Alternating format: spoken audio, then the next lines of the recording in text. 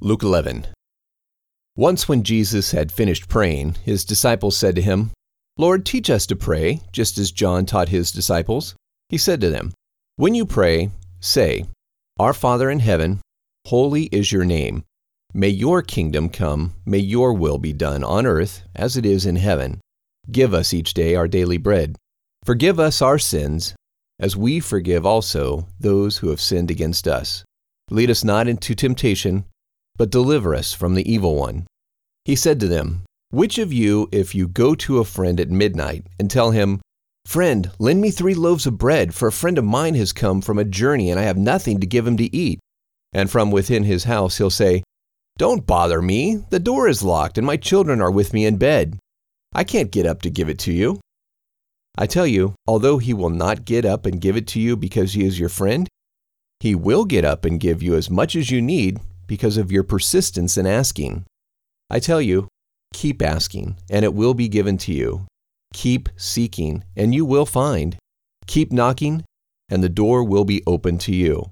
For everyone who asks receives. He who seeks finds. To him who knocks it will be opened. Which of you, if your son asks for bread, will give him a stone? Or if he asks for a fish, would give him a snake instead?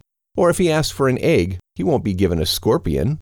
If you then, being evil, know how to give good gifts to your children, how much more will your heavenly Father give the Holy Spirit to those who ask him?"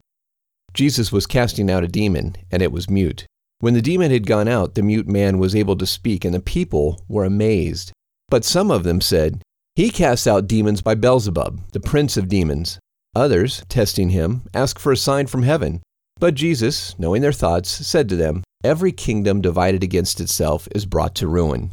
A house divided against itself falls. If Satan is divided against himself, how will his kingdom stand? For you say that I cast out demons by Beelzebub. But if I cast out demons by Beelzebub, by whom do your followers cast them out?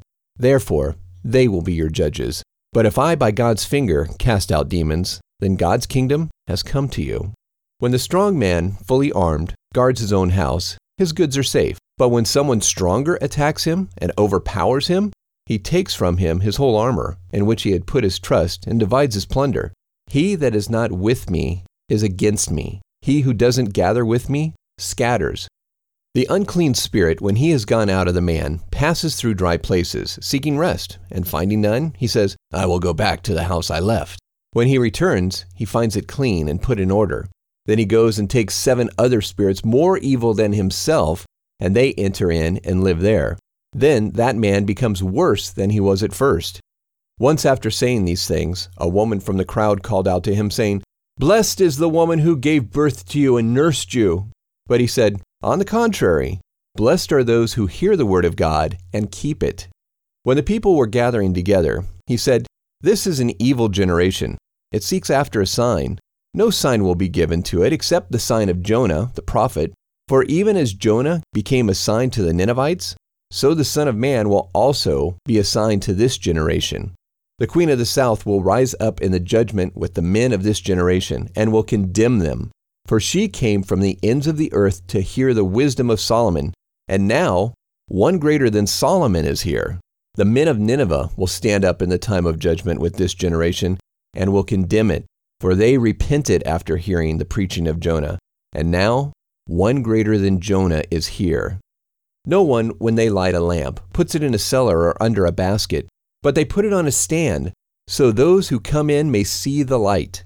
The lamp of the body is the eye. Therefore, when your eye is good, your whole body is also full of light. But when it is evil, your body also is full of darkness.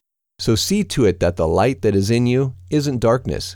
If your whole body is full of light, having no darkness, it will be completely full of light, as when the lamp with its bright shining gives you light."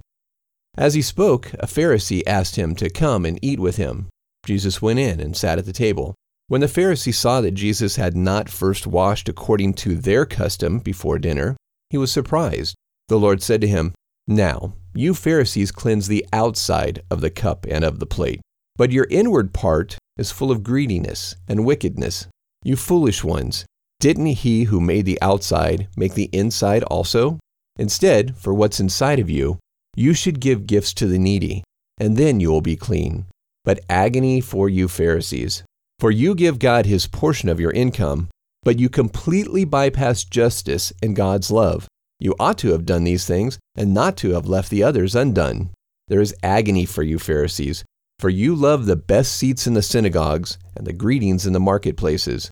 There is agony for you scribes and Pharisees, you hypocrites, for you are like hidden graves, and the men who walk over them don't know it. One of the teachers of the law answered him, Teacher, in saying this, you insult us also. He said, There is agony for you law teachers also, for you load men with burdens that are difficult to carry, and you yourselves won't even lift one finger to help carry those burdens. There is agony for you build the tombs of the prophets, and your fathers killed them. So you testify and approve of the works of your fathers, for they killed them, and you build their tombs. For this reason, God, in all his wisdom, said, I will send them prophets and apostles, and some of them they will kill and persecute, so that the blood of all the prophets which was shed from the beginning of the world may be the responsibility of this generation, from the blood of Abel to the blood of Zechariah, who died between the altar and the sanctuary. Yes, I tell you, it will be on this generation. There is agony for you law teachers, for you took away the key of knowledge. You didn't enter in yourselves, and those who were entering in, you prevented. As he said these things to them, the scribes and the Pharisees began to get terribly angry, and began to ask him many things, waiting to catch him with something he might say so that they could accuse him.